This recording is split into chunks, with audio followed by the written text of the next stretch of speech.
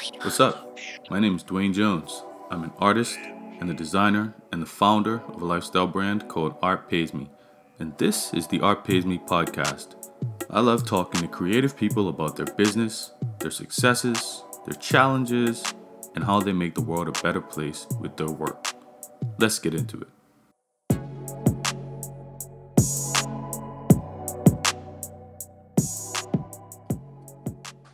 Welcome to Art Pays Me. Today we have John Orpheus. John, what is it that you do? Woo! This is the big question off the top. Well, I get paid by art. Okay. I'm a writer. I'm a booksman. I'm a musician, composer, singer, songwriter. So yeah, music and words is my thing.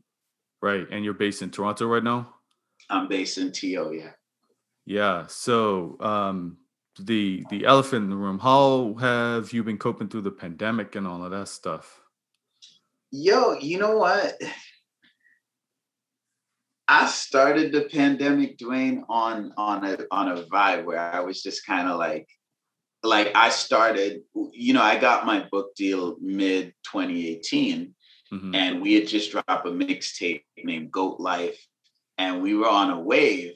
But I was like, nah, I'm gonna write this book, so I'm shutting everything down. And I didn't know if I was gonna be a guy who wrote a book or a guy who writes books. I'd studied English literature. I always wanted to be a writer. I wrote a novel previously in 2010, but I didn't know. Sometimes it's just something that you tell yourself you always wanted, but people change. So Right. I wrote the book, and then I was like, yo, actually, I want to write more books. I got mad ideas. I got things I want to do. I love the process. This feels good. So I basically put myself in a position. I moved out of downtown. I put myself in a position where I had space and time to be by myself and create. Because the enemy, as you know, the enemy of creativity is interruptions. Like, you can't get stuff done because people in downtown Toronto, I got big community there and lots of love, lots of people, and I love them dearly, but I wanted to get away and create and sort Yeah. of be on my isolation. Suddenly the pandemic hit, and and guess what? I had all the isolation I wanted, but I'd already set up my life to be on that path. Okay.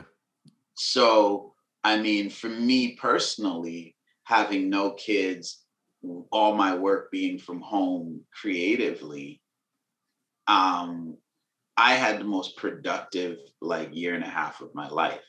Wow. I Wow. mean, I wrote 2 novels, 2 children's books, made this album, Saga King, that we just put out last Friday.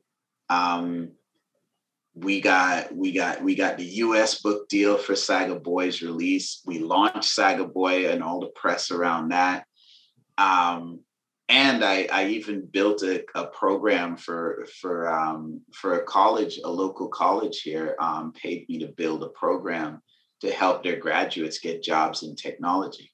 So, and I built it from scratch. I designed it. I set it up. I ran it, and it's got like an 85% placement rate. So I'm like, even on my non sort of creative life, my side hustle was super productive. So it's a tough time for the world, and I'm not trying to it's embarrassing to be so living in so much abundance when people are dying, people are sick, there's these quasi-religious fights between vax, non-vax, COVID, non-COVID, like the world's gone nuts. Yeah. But I just been making things.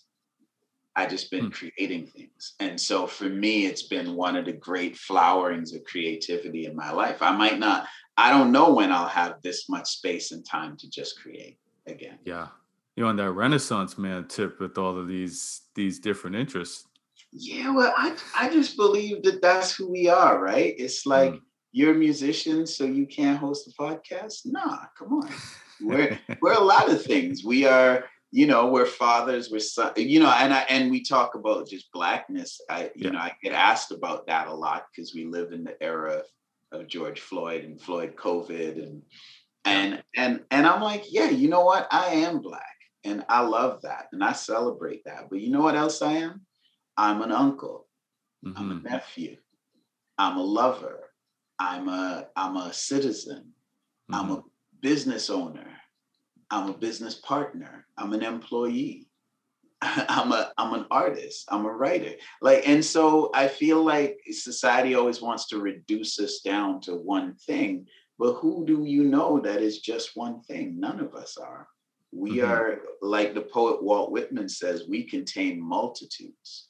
You Right. know? Right. And so I really ride for that because I just feel like if I got a passion for it and I'm about it, I'm about it. Like, like, and that's my, I feel like that's kind of my core struggle is always to just, you don't define me, I define me. You can't tell Mm. me, when I was a youth, I was the only Black kid listening to hard rock, heavy metal music. People will be like, you can't listen to that. That's rock music. You're Mm-hmm. Black. What, you should be listening to hip hop. I'm like, well, I do listen to hip hop. But Black people invented this, right? Little Mm-hmm. Richard, Mm-hmm. Little Richard, Ike Turner, like Bo Right. Diddley, right? So how are you gonna tell me I can't do that, right? Yeah. I was that kid. In Trinity, they called me Haden or Onwe. It's like if you try to tell me what to do, guaranteed you're not going to be successful. And so in my life, that played out into just being like, dog, like I'm not that one thing. You Mm-hmm. can't define me by that one thing because our humanity is much greater than any one thing. Mm. Interesting. Interesting. So speaking of Trinidad, like prior to working with Mike Schlosser, like a producer that you've worked with, you were kind of like you weren't as connected to your Caribbean and roots and the African diasporic roots and all that kind of stuff. Mm-hmm. I can relate to this in a lot of ways too. Like, what made you kind of want to go back to look at that? Well, because I mean, there wasn't no not going back because it's part of you, right? And Yeah. so that's what I mean. That's why I fight to include all the versions of me and all the things I do, because if you know that that's part of you and you're not connected to it, then my instinct is always, yo, I need that. Mm-hmm. That's who I am. I can't be whole unless I acknowledge Trinidad and where I grew up and where I'm from. And I think part of it is there's a couple things. I mean, one is growing up, Black and Trinidadian in areas that were predominantly white and mostly homogeneously white Canadian. Mm. So first of all, there's no venues for you to nourish that side of you. And second of all, if you want to fit in, you're almost forced to kind of amputate certain parts of you that don't fit in. You come in and you talk with that strange accent. People like, why? I don't understand you, huh? Pardon? Okay, so now I'm going to talk with a different accent, or you listen to some soca and they're like, what is that music? That's weird music, And now you do that less. And also, I think the third thing is a natural curiosity. Like I'm a Mm-hmm. dude who creatively I'm like that. We drop a tune and the tune is fire. A lot of people be like, "Oh, we want to make that tune again. How do we make this summer's version of that tune that was successful last summer?" I am not into that. If I know a thing, I want to know something else. Mm. And so for me, I never worried about being Black because I was like, I'm Black. I'm Trini. Mm-hmm. I don't have to prove that to anybody. So you know what I mean? It's like, oh, Yeah. like you see that a lot with homophobia. I'm always Yeah. struck by that. People are like, if I'm straight, so I gotta prove it by how I dress, how I look, it's like you gotta over signal it. Well, Yeah. why do you gotta over signal it if you know that you're a thing? Yeah. You Yeah. know, you know what I mean? So people are like, well, you shouldn't wear that because that's gay. And I'd be like, I wear only women's sunglasses. Why? Because they're prettier. Right. Them fucking ugly, like, can I cuss? I'm Oh cussing, right? yeah, go for it, man. That them ugly, blocky, like I'm a U.S. Marines sunglasses that they force men to wear. I'm like, nah, dog, nah, that ain't me. I'm chinny to the bone. We flamboyant. Yeah. We're some bright, brilliant people. So why do I need to signal? Like, if penises don't turn you on, then you're not gay. There you go. you, you don't need sunglasses is not going to change that. Yeah. and, Yeah. and if it do, wearing a hoodie and a button and a ball cap low is not going to change that either. So you Hmm. know what I mean. So I really ride for that. I can't. Those reasons were why coming up I was alienated from that part of myself because I wasn't around Black people.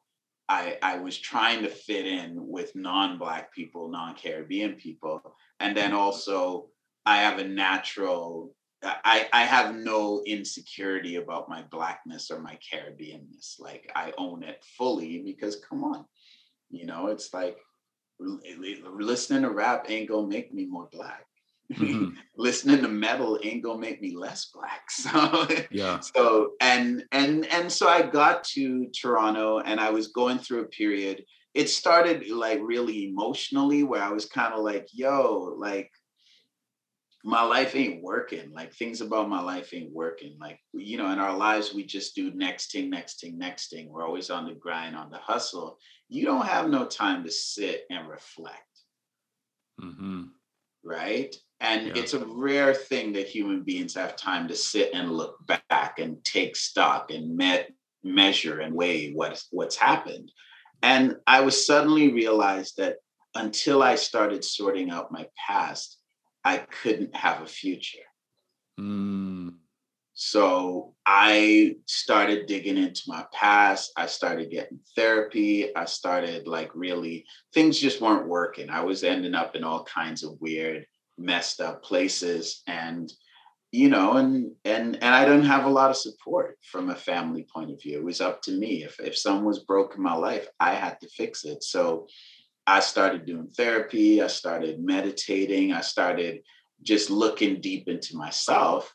Mm. And that's what prompted me to be like, dog, you've never sang a tune with a Caribbean accent.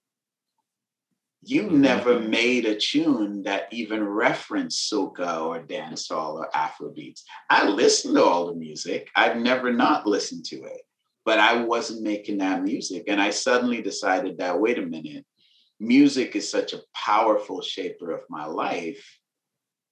I need to use this musical capacity I've built up to help with my healing. And how I wanted to do that was like, Doug, if I even talk in a Trini accent, I start to laugh. I laugh different. I smile different. I breathe different. If I'm singing in a song, I can hit notes in Trinidadian that I can't hit in Canadian.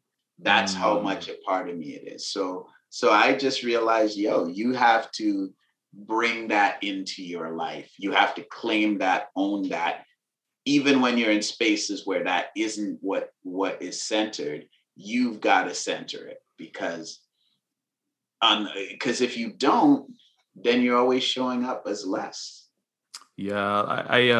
I had a fellow Bermudian on the podcast recently, and I came to the conclusion that like us being from where we're from is like a superpower, and it's something like I don't know. Like I think when I was younger, I was a little bit trying to get away to some extent. I listened to a lot of hip hop, and back then it was all dancehall, reggae. That was what. If you didn't listen to that, you were a nerd. So Right. listen to hip hop was probably considered cool and edgy in Canada, but in Bermuda it was considered you're a nerd. Like, what are you doing? Nobody listens to that. Um, and I played basketball. I didn't really like football or cricket or anything like that. So Yeah, I yeah. was. It was like I was intentionally trying to be different or something like that. And Hmm. then just the art thing, right? But then, you know, as I'm up here and I'm trying to like figure out who I am as an artist and as a visual artist and all of that stuff, it's like, what better than to go back to who you are and the core, and you have unlimited supply of inspiration when you can dig back to those experiences that you actually had instead of looking at what are they doing over there, and what are the Yeah. Japanese doing here. And it's all good to have those influences, but like there's something like you actually have real experiences within your own life that you can draw from. So Yeah. Yeah. No, 100. I mean, so much beautiful things you said right there. I mean, number one is just like how Black people perceive us within the culture, how we mhm. perceive ourselves, right? And you a nerd if you're different and Yeah. you don't fit in. I'm just like, but I was always the kid. Like, this is me at 5. My aunt's trying to pick my hair so I could look nice at church. And I'm like, I don't want to do it. I refuse. She's like, but don't you want to look nice at church? I'm like, why? She's like, because people are going to see you and they're going to judge you if you don't look nice. I'm like, okay, I don't care. And Yeah. that was kind of how my life always was. Oh, I'm a nerd. Okay. Right. Right. Do I get to do what I want to do? Okay. Okay, Yeah. cool. I'm a Yeah. You're nerd. gonna leave me alone? Okay, Yeah. cool. Yeah. Like, cool. I'm good. But then the flip to that is what you said, I think is a very potent point about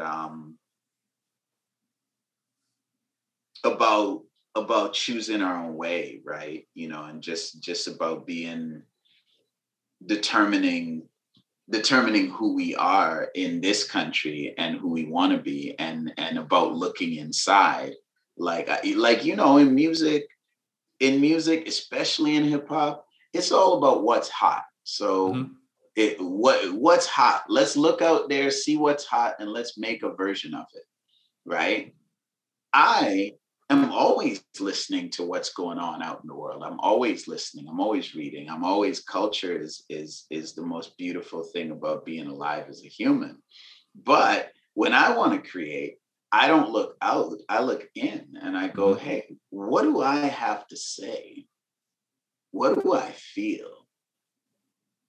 And then I'm going to try to and I might reference, or I might leverage something that's out there to help me get that out, but the fundamental drive is always an internal one. Right. And I feel like and like you said, I think you're right, like we have this sort of like undefeatable, unexhaustible wellspring of creativity that bursts out of us like a fountain, like a river that's inside of us, which is our experience, Mhm. our feelings, our thoughts, the way we interact with it. Like, you can never exhaust that as a source Yeah. of things, whereas you can exhaust like every style of music, every style of rap, every style of whatever, rock, whatever. And I've lived that life, man. I put out my first EP in 97. Oh, wow. Right? I did a soundtrack. I've literally went through from blues, jazz, hip hop, rock, punk rock, rap rock, soul music, R&B, blues music again, Brit pop, Yeah. you know, dance pop, you know, um, all the way through soca, dancehall, soca, dancehall, hip hop, Afro beats, right? Like, I've literally moved through and inhabited all of those spaces, and it hadn't changed me. Those Many of those things have come and gone, and they've been had their day and faded. And I was walking actually with my ex-girlfriend this morning, and she all married and got kids and stuff, but we're friends. I'm like, yo, let's go for a walk. And we were talking about um, we long time ago we were together, and we were talking about how, like, one poster of one show with like 6 bands on it, and the promoter, and all of these people, and of all those people and all those bands and all that energy, I'm the only one that's still making music. Hey, I literally saw something similar to that on Twitter today.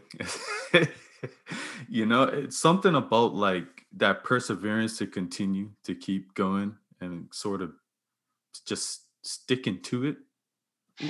What do you think that is? Like, what do you think? Yo, it's purpose, man. I feel like you could. I remember. I feel like if you live in your purpose, it ain't perseverance, it's purpose. Because sure, it is perseverance, but that's that isn't the mindset. The mindset is for me, it's just compulsion, right? It's like, and I think about where I grew up in Trinidad in the bush in the jungle. It's like mango tree never say we have mango last year, no mango this year. No, the mango tree is like mango every year, every season, mango, right? Abundance. And that's how I live. And I'm like, how can a mango tree start producing coconut? Right? What does a mango tree do? Yeah. It makes mango. Right? Right? Like it's so for me, that's what it was like. I knew my purpose was that. And so for me, it wasn't like I might have good years, bad years. I might have been happy, sad, this girlfriend, that girlfriend, but I always did my purpose. I hated every second I spent not doing my thing that I was here to do. And so, yeah, you can look at it as perseverance. I look at it as purpose and abundance. Like, I remember when I went to 6 high schools, man, 6 different towns. Believe that. And when I came here from Trinidad, I was a really good student. So I was aged 11. So I was basically like grade 6 age, but I was reading and writing and arithmetic at like a grade 11, 12. And they're like, okay, well, we can't put him in high school because he's too small and too young. So they put me in grade 8. My second high school, I was still this little kid, and I was in Aurora, Ontario, and I was just around these rock kids who were playing guitar and doing their thing and doing shows. And I was in band also. I played clarinet, but I really just loved being around these rock and roll dudes who could play instruments. To me, they were like Gandalf. They were like magicians, right? Because think about it, you can just take this piece of wood with wires and make it sound like angels singing. What? Right. I was just blown away. And I met those guys like a long time, like a decade and a half later, those same dudes. And they were in a band called The Salads, a kind of ska punk band. And I met them. I was like, dudes, we're playing a gig together. I'm a lead singer in a band. And they all, as a man, shrugged and said, of course you are. But were they being sarcastic, or were they just saying they remembered you from back in the day? Because they could tell even that 12-year-old, way too small for high school, mouthy kid, they could tell, of course, I was in a band because I had that stamped all over me. Yeah. Right. And so, again, how does the mango tree breed coconut? It doesn't. It just keeps making mango. And so that's how I see that perseverance, is that if that's who you are and you want to live a happy life, then you're going to do that more. Sure, I could have, I turned down film school, grad school, law school. I was a smart kid. I was a capable kid. Like, they didn't skip me because I was dumb. I could have done lots of stuff. And I worked for BlackBerry. I did corporate sales, but I did it because I could tour while I did it, right? I took my day job because I wanted money to fund music, and it was flexible enough that I could tour and I could work remotely. And so like before it was cool. Yeah. So for me, everything, even when I wasn't doing music or art, was about doing music or art, so yeah. Because to me, I just wouldn't be happy. I'd be miserable. You could put me with the most beautiful woman, the most biggest bank account, and the biggest house and the nicest car, and everybody tells me I'm successful. But if I ain't doing my thing, I will be miserable. And so, I turned down a lot of stuff. I turned down, like, there's beautiful women who wanted to marry me and have like that family life, and I couldn't do it. And there's all this opportunity that I've stepped away from. And as a result, now they tell me, well, yo, you blowing up. You got so much perseverance. But for me, I was just like, there was never a choice. Wow. There was never a choice. There Wow. was never a choice for me. And so it's perseverance when you have a really hard choice and you got to choose to do the hard thing and power through. But when you got no choice, when it's compulsion, that's not perseverance. That's, to me, that's purpose. That's knowing why you are here, and knowing that you won't be happy unless you live that life. So one of your songs on the album is Mango Tree. Is that kind of what that's about? The abundance? I mean, I feel, yes, absolutely, the abundance in a particular relationship, romance way, that song. But for me, mango and mango tree is like a religion for me, because I just see, because I grew up where there was like 7 mango trees around the house. And I feel like that metaphor of the tree and the roots and the nourishment, and the roots got to go down as deep as the branches go tall, and you got to nourish them, and it bears fruit in its time. And if mango season's in July, you could want mango all you want in February, you're not going to get mango. You got to be patient, and you got to wait for your time. And so all of that is just like a rich metaphor for how I live life, right? Abundance, roots, nourishment, patience, right? Patience, trusting process. Like, these are all things that I do. So I'm kind of like in a, I'm not really a cult leader, but if I was, they'd call the cult Mango. So I just like it. And that's how we grow up. In the Caribbean, we like our little sayings, we like our little, my grandmother is like, who do hear does feel? Or every bread have a cheese, that's a Chinny saying. So I have a whole bunch of sayings around mango, and that's a recent thing. Like, there was a point where I just started drawing trees in my journals and my sketchbooks, and because I realized that I was longing for being rooted, and it started with the roots. But that song Mango Tree is kind of one incarnation of that, but it's a lot bigger than that. Right. So you did, you talked about your book, which is dope, by the way, that was published by Penguin. I don't even know how you do that. But you got, so it's called Saga Boy, but then you got like the companion piece, which is the album Saga King. What is that journey about, or how much can you say? Yeah, for sure, man. I mean, first of all, thank you. And I mean, as an English lit, I got my degree in English lit. I learned to read from reading the Bible when I was 3. My grandmother taught me, because she needed to read her Bible, but her eyes were bad. So I learned to read King James so that I could be her eyes. And she taught me to sing too. So she had this overarching power on my life. But and that's where the journey starts. And so I see Saga Boy and Saga King as one work of art with 2 different parts. And Saga Boy is kind of the journey of this young boy growing up. When he's 11, he comes to Canada. He literally goes from the rainforest to the blizzard. And like, literally, it was like hours. and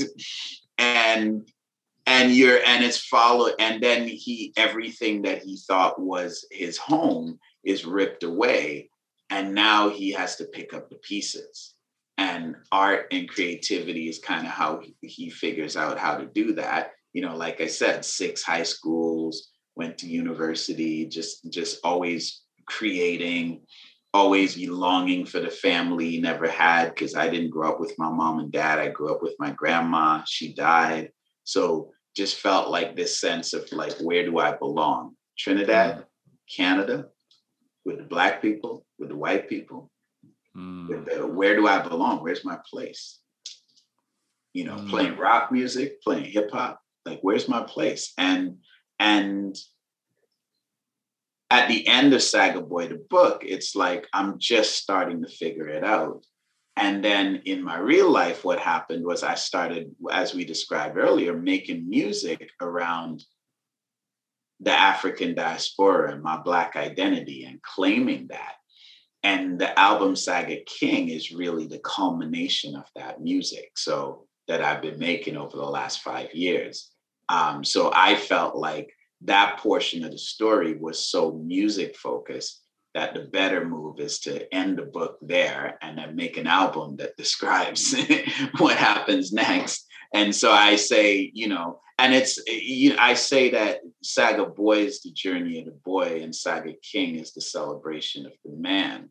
Because when I got to Saga King and I claimed back my Caribbeanness, my Trininess, my Black community, I felt a sense of like when you belong somewhere, you feel a sense of comfort in your skin and you grow into your power.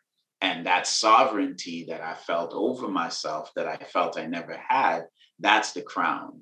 And that's why the name is Saga King, because it's really the crowning of it's really the crowning of this person who's try to figure out, and finally they find the place and the crown and the kingdom and the location and the groundedness and the rootedness that comes from that sovereignty. That's what you're hearing in the album. In the album, I'm comfortable, I'm happy, and I'm not trying to please nobody. I'm giving you Trini talks and hip hop talks and dance hall and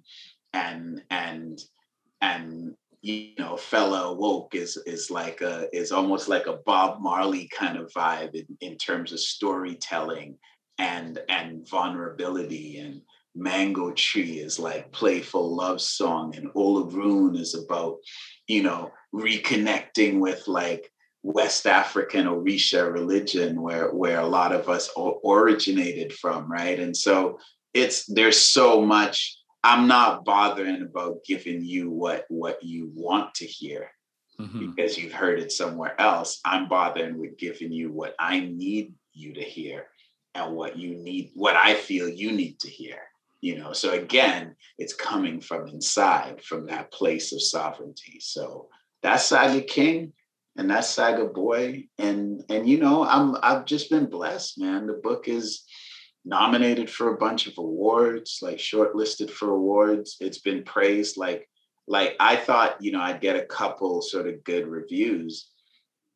I'm like, it's like any place in Canada, any critic that read it praised it to the skies. And now we're doing the US launch. People Magazine is doing a review of it. Time Magazine is doing a review of it. And I'm just like, I'm flabbergasted because I'm just like, I didn't really think all of that. I just wanted to make a book because I felt like I was lost. I felt like I had no idea what the hell was going on in my life. And so I was just like, well, the only way I know to respond to that is to create something. So I made the book. And honestly, Penguin Random House and they came through, and I was just, the team of people that helped get it there. I always be like, look, I don't know if this is any good, but these people are legends and they should know better. So if they tell me it's good, I'm gonna be like, okay, cool. Let's go. Because I never do no book on that level before. I know my books, don't get me wrong. Come on, like all the way back to the beginning of books. I'm that dude. I'm a books dude for real. But I never saw myself as the creator of classics.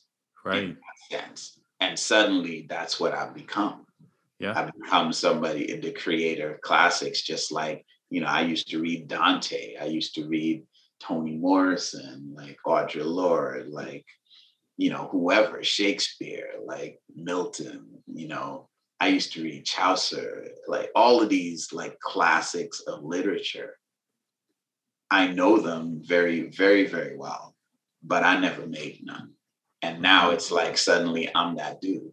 And people are reading your book. Yeah. And like it's like it's on it's like it's phenomenal. Like I feel so blessed. Like people are just not only reading it, but they're praising it and they're lifting it up. And I haven't stopped doing interviews around the book, like going on 9 months now. Mm-hmm. You know, let me ask you something. Do you think that with what happened in 2020, where people started to look at what's happening with Black people and saying, "Yo, we gotta start uplifting Black people in all different areas," do you think that kind of helped you, or? well, I mean, I hope so. I don't really know, but like, you know, killing us has always been in fashion. Yeah. Jacking our culture has always been in fashion. Right. Like, you know, so I hope so. I hope that our stories are finally getting their due. It's like, you know, it's like I can name 8 movies about the Beatles. Mm-hmm. I can't name one about Marvin Gaye. Mm-hmm. Right. And so our stories have always gotten pushed to the side. And so, yeah, I think there's always been an appetite for Black misery, but I think that it's definitely been in a next gear since the George Floyd situation. But I mean, we'll see. We'll see. Like for me, I'm kind of like, look, I spent a lot of time where being Black was a disadvantage in music in Canada. Being Black was a disadvantage. Uh, so I'm happy to embrace it if it is helping. But also, I don't trust it because I don't really trust. I don't trust anybody to give me my sense of freedom or my sense of self or my liberty. Same. Or justice. We can't trust nobody. Like, because you know, it's not like they started killing Black people in 2020. No. You know, they were like every year for the last 400, they've been killing.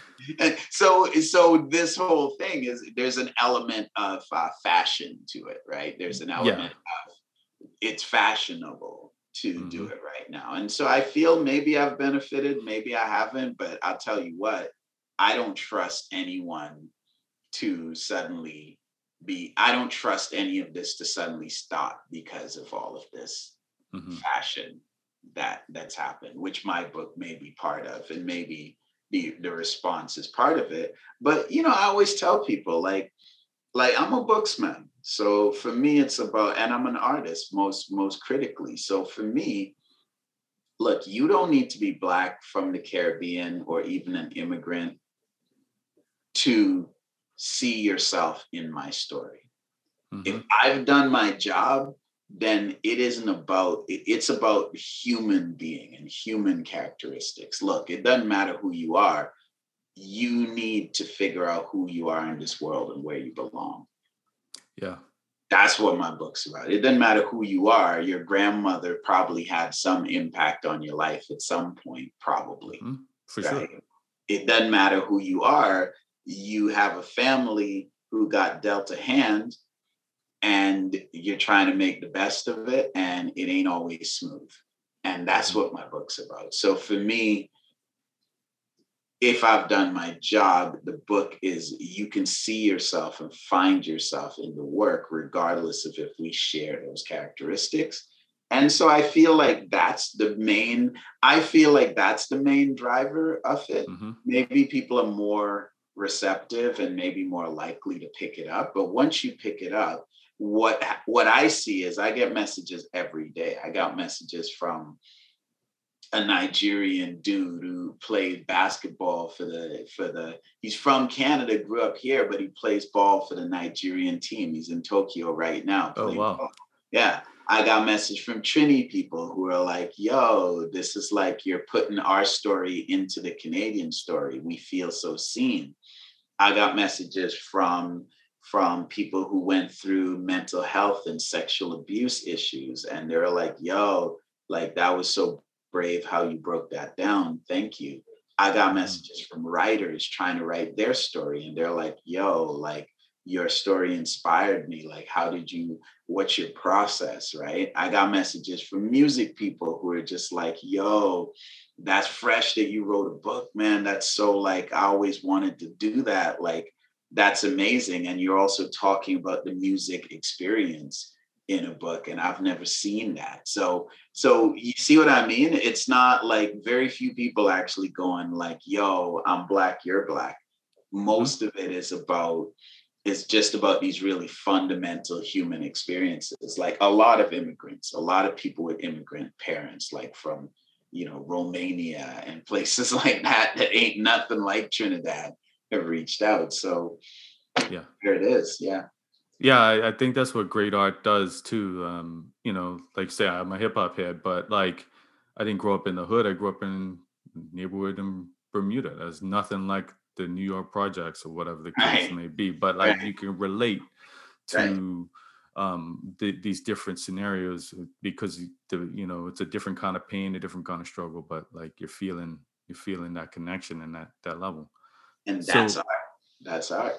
one thing that's interesting about the album too, and like hearing you talk about you hanging out with these rock band dudes and all that stuff, it makes so much sense. Is I'm listening to it and um which I know this isn't necessarily a great thing because I hate categorization to some extent myself, but I found myself tempted to be like, how would I describe this music? How would I categorize it? And I found that I couldn't really do that because all of your influences are coming out Yeah. all at once in a lot of ways. You could have easily made it an Afro beats album. You could have easily made it a rock Yeah. album, but you kind of like really just embraced all of that stuff. Yeah. Yeah. And that's what I was saying earlier about, look, if it's part of me, I can't leave it out. Hmm. Right? If it's Yeah. part of me, then it and I didn't do it, it would feel missing. And that's also what I'm saying about, kind of looking like, I feel like the typical artist would look around and go, okay, Afrobeats is hot right now. So Yeah. look, we gonna get those beats, we're gonna play up that vibe. We're gonna like try to let's see what Davide is doing and Kid and Burna Boy. Let's see what these guys are doing and let's try a ting. Um, but yeah, like I don't feel like at the point I'm at, I don't feel like I have to imitate anyone because like you heard my journey. I was dropping records in '97. Like so Yeah. like so I don't feel like I feel like I am me and I'm the creator and like a great chef doesn't go, well, I can only use these ingredients. Hmm. Or a great chef is going to go, yo, I'm going to give you some French classics and some Italian classics and some, let me Yeah. try that jerk chicken, let me see how that works, what this do, because I'm a great chef, and Yeah. and it's all just ingredients and taste buds and dishes at the end of the day. So Yeah. that's how I look at it. So, and I don't want anybody to pitching me in, because as soon as you drop the Afrobeat album, they're trying to tell you you can't do hip hop. Yep. As soon as you drop the hip hop album, they're trying to tell you, well, you can't play an acoustic guitar and sing on a tune. Hmm. As soon as you do that album, they tell you, well, yo, you can't come on a patois dance hall kind of thing. And I'm like, nah, man, we gotta, you know, again, that is the core philosophy of how I live, and how I do art is I will determine the boundaries where my horizons are, Yeah. not you, not anybody. And so yeah, so that's the vibe. And I like to think that if you listen to it, it's cohesive because it's me Yeah. and my energy That's the is on consistence. everything. Yeah, that's Yeah. the consistency. My energy is on everything. So that vibe is the same vibe regardless of where we're kind of putting the Well, yeah, that's what I found interesting because I was like, you could argue that a bunch of these songs are different styles, yeah, but there still feels like a cohesive story being told right. along the line. So that was kind of interesting how you were able to do that. Yeah, I just feel like once you get to a point as an artist, as a creator, then your influences disappear, and you can just spontaneously dip into all your bags and come with it. So, Mm-hmm. I don't know, like sometimes I'm just like really like, and and the albums I love, like, like say Anderson Paak's Malibu, Mm-hmm. like what genre is that? Yeah, Like, yeah. like, Right. it's got like so many different styles, except it's Anderson Paak. So That's his the yeah. voice and his story is on everything. And I feel when you get to a point as an artist, to me, like in guitar playing, I love guitars. I'm a guitar dude. So, bass is my main instrument, but I love guitars. And yo, I can listen to BB King play one note for 1 second, and I'll tell you that's BB King. He could be on a rock song, he could be on a blues song, he could be on a soul song, he could be on a funk song. I'm like, that's BB King, because nobody else does that vibrato like him. And Mm, guitar players know. Any guitar player, you ask them what's that BB King sound, and they know. mm. They even tell you how he makes it. He runs that Gibson 335 through the Fender Twin, and he does the one finger vibrato, and that's his sound. Wow. And it doesn't matter what style you put him on. That's BB King's sound. And so for me, I feel the powerful artist, that's where you get to, where it doesn't matter what you put you on. It's going to be you. People are going to know that that's you. And I feel like when you're still figuring it out and you're imitating, Yeah. you're not fluent enough in all the languages to just come through and just be like, I can just express, like, I'm literally walking around with a head full of music. Like, we can literally, like, my cleaning lady came through. I do the Molly Mae because, it's been real busy. I ain't got time to dust baseboards, but cleaning lady comes through and they sent some new women. So I like to talk to them just to get to know them. She's like, oh, what's going on with you? She's like, oh, I'm playing.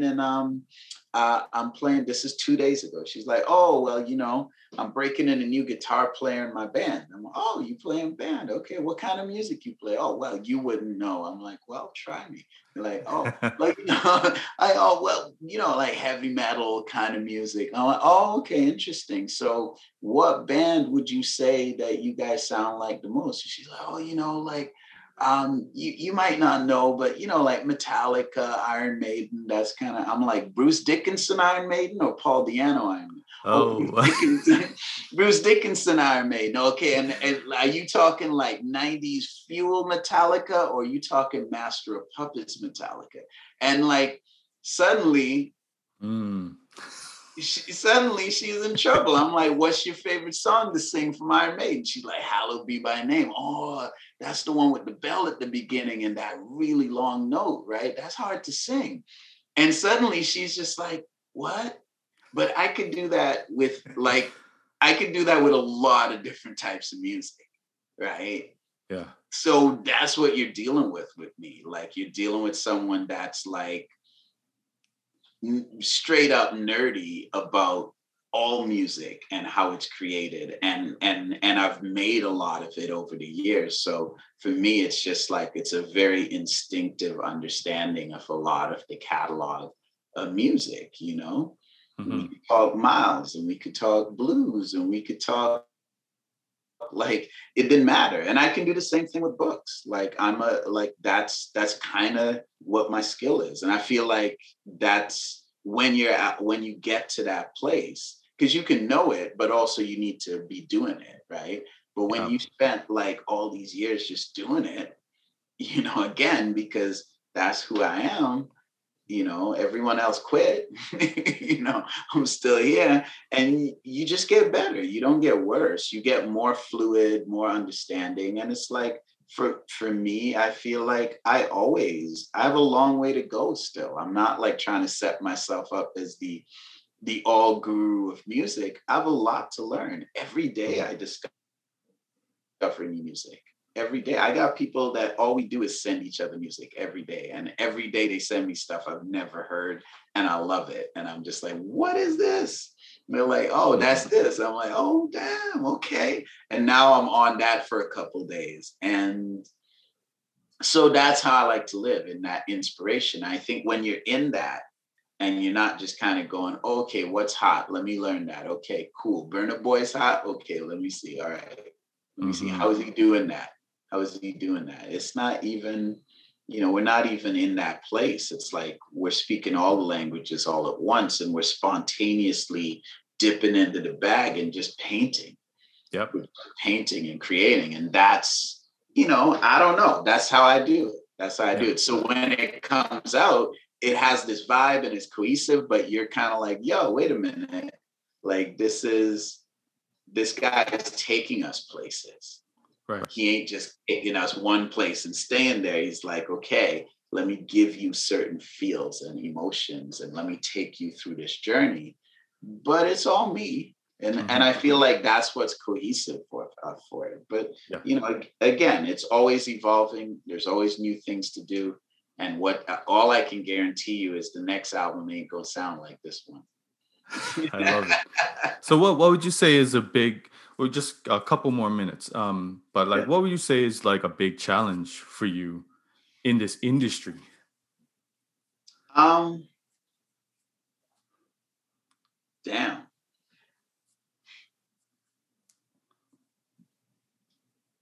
I mean, there are realities about the game.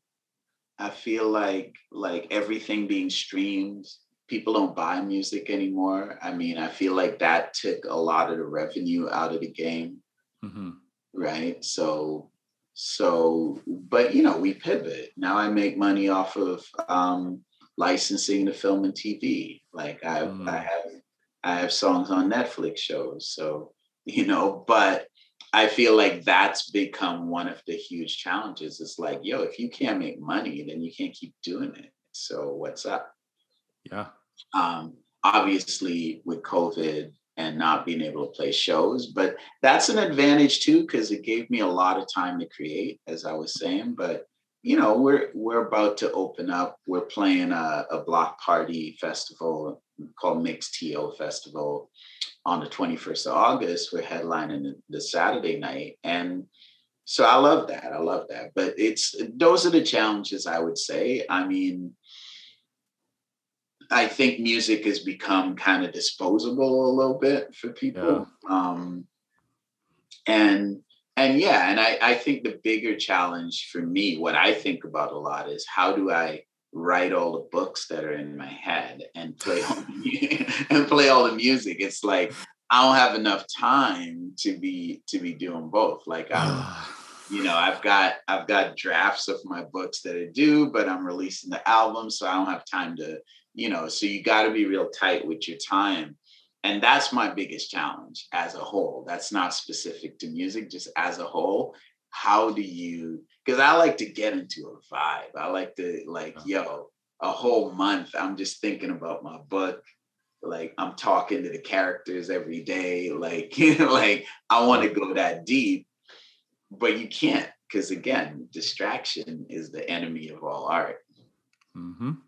So that's the biggest challenge for me, is like if I can master that, then the future's bright. Yeah.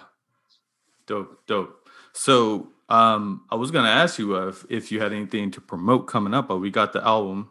Is that actually what's the release date on the album? The album came out Friday. Oh, So so the album's out. You can hear that. You can definitely hear it. That's really it, man. Go listen to the album. That's all I got to promote. Or read the book if you're into the book. If you're a reader or you want to check the story, go read Saga Boy.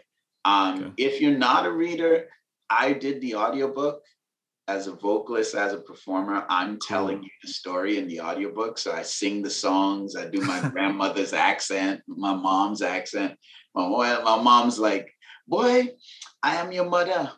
You will have many friends, but only one mother. That's like Caribbean mom kind of thing to say. But I do all the accents, everything. So even if you're not a reader, check the audiobook, because really people that have done the audiobook are telling people that haven't that you're missing out. But I'm a book guy. I like the physical. So that's available any bookstore, Amazon, Chapters, whatever. Mm-hmm. They got me annoyingly present in books in Canada this year, and the albums wherever, Spotify. Saga King is on Spotify, Apple, Deezer, whatever, wherever you listen to music, it's present. And really, that's it. That's all I'm promoting. And beyond that, like get at me on the social things, man. The Twitter ting, the Insta ting, the Snap ting, Face ting, Mm-hmm. all the ting them. So I love hearing from people that hear the music and what they think or read the book. Like that for me is a lot of the satisfaction of doing it, is talking to people and just being like, yo, what's your favorite song? Like what part of the book moved you the most? Like Mm-hmm. real people, that's it for me. So that's about it. Okay. All right. Well, dope, dope, dope. Thank you, John. Well, actually, so John Orpheus, that's the Right. band name, or is it like what? I know it's you have a different name. How Yeah. do you? So Antonio Michael Downing is my birth name. That's the name my mama gave me. Yeah. So my Venezuelan birth certificate. And the book's written under that name because it was a memoir. So I Yeah. wanted to talk real things. So I wanted to be like, yo, let's go to the birth name. Yeah. But John Orpheus, or J.O., is what people call me in music. And that's always what I perform under. Mm-hmm. So if it's lights and a microphone, it's John Orpheus. And yeah, it's like, I kind of look at them as nicknames. It's like Jay-Z, Sean Carter, Mm-hmm. like Childish Gambino, Donald Glover. It's like they're just nicknames. I'm the same person no matter Yeah. what. It's just really about, context, really. So, Yeah. Do you ever? yeah. I know I'm supposed to end it right now, but this has got me on another wave. You ever feel like? So when I was in high school, my friends used to call me Action Man because I did martial arts, so I was always doing like kicks and all that stupid stuff. Yeah. Um, but like I when I started playing basketball, I would be like, okay, I'm gonna hit the Action Man persona, and I'm gonna go score 20 or whatever, right? So when you're playing music, do you ever feel like, okay, I'm in my John Orpheus persona right now? We're gonna get lit. Yeah.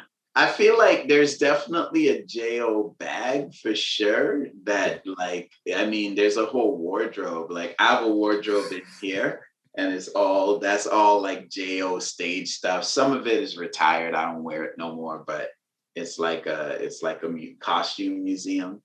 Um, but yeah, I feel like definitely there's a vibe and there's an energy that's Jo. But it's really just me, like you say, like Action Man is part of you, and it's just like in great acting, they always say you just connect with what's a part of you and bring that out. Hmm. And so that's what I feel like at the beginning of the book. I quote Oscar Wilde and I say, "Give him a mask and he'll show you the truth." Hmm. And so which goes back to Trinidadians playing mass for carnival, right, where they dress up and like in all these crazy costumes. But that started when they were slaves, and there would literally be masquerade balls that the masters would have, and Hmm. they would throw their own mass. Like that's where mass comes from. Playing mass is playing masquerade. Okay. Okay. But you would wear the mask because as a slave, you didn't get to express yourself the rest of the time during the year. So during Carnival, when you put that mask on, it gives you that anonymity so you can release who you really are. Hmm. So people look at it as, hey, the mask is a character that you're playing, but actually the mask reveals the truth that we Wow. can't reveal elsewhere, right? So that's how I see Jo, and that's why I started playing as Jo. I was in a movie called John Orpheus is Dead, an independent movie, and then in the movie I had to perform as Jo, this musician, and I started doing shows as Jo just to help the movie sort of vibe. And then when the movie stuff was done, I just kept doing Jo, John Orpheus, because I just felt like it liberated me to show these parts of myself I couldn't show elsewhere. So that's what's up. And yeah, I live that life, and I embrace that. I feel so. For me, as a Trini, playing the mask is revelatory. It doesn't hide you; it reveals you. Mm-hmm. Yeah, dope. I love that. I think I'm gonna reflect on that one a bit because this is new for me. So, action man. Yeah, I love that. What position do you play? So I like to play small forward, but I didn't really have the shooting ability, so I always ended up and I could jump really high, but I wasn't that tall. So Right. I would get put in like power forward position Right. or center sometimes, but I'm 6'2", and I have to guard guys that are like 6'7", 6'8". Right. So I don't know, man. I've been trying to work on my shooting so I can play a different position. Yeah, like a backcourt. So you're a Yeah. backcourt kind of height. I'm a wannabe. I'm a wannabe guard, but more of a forward. Yeah. Yo, we can work on that, man. Let's get the broomstick. Yeah, I don't know if you know this, but I played at University of Waterloo. So Oh, did you? yeah, I balled, man. I used to ball for real. Oh, I didn't know that. What position? Backcourt, so point and shooting guard. Yeah. Okay. Yeah. We had some All right. great those years. So yeah. So I know the struggle. Yeah, man. I don't know. I chose to go to art school, so I missed out on my opportunity to play at that level. But yeah, well, once a baller, man, always a baller. That's like, I feel like that lens is how I see the world. Even if I'm not playing basketball, in my head, I'm always point guarding. Still, yeah. Yeah, I'm always setting up the play, peripheral vision, like call the shot, finish the shots, set up the dunk, like I'm always thinking like the point guard, because that's what's up. Yeah. Cool. All right. So yeah, man, take it easy. I'll let you know when the episode drops, and thanks for doing Art Pays Me. Yeah, absolutely, Dwayne. Real pleasure, man. Cool. We'll talk soon. Thank you for listening to Art Pays Me. Thank you to Langy Beats for the theme music. You can find more of his music on YouTube. If you got anything out of this, please rate, review, or leave a comment on whatever platform you're listening.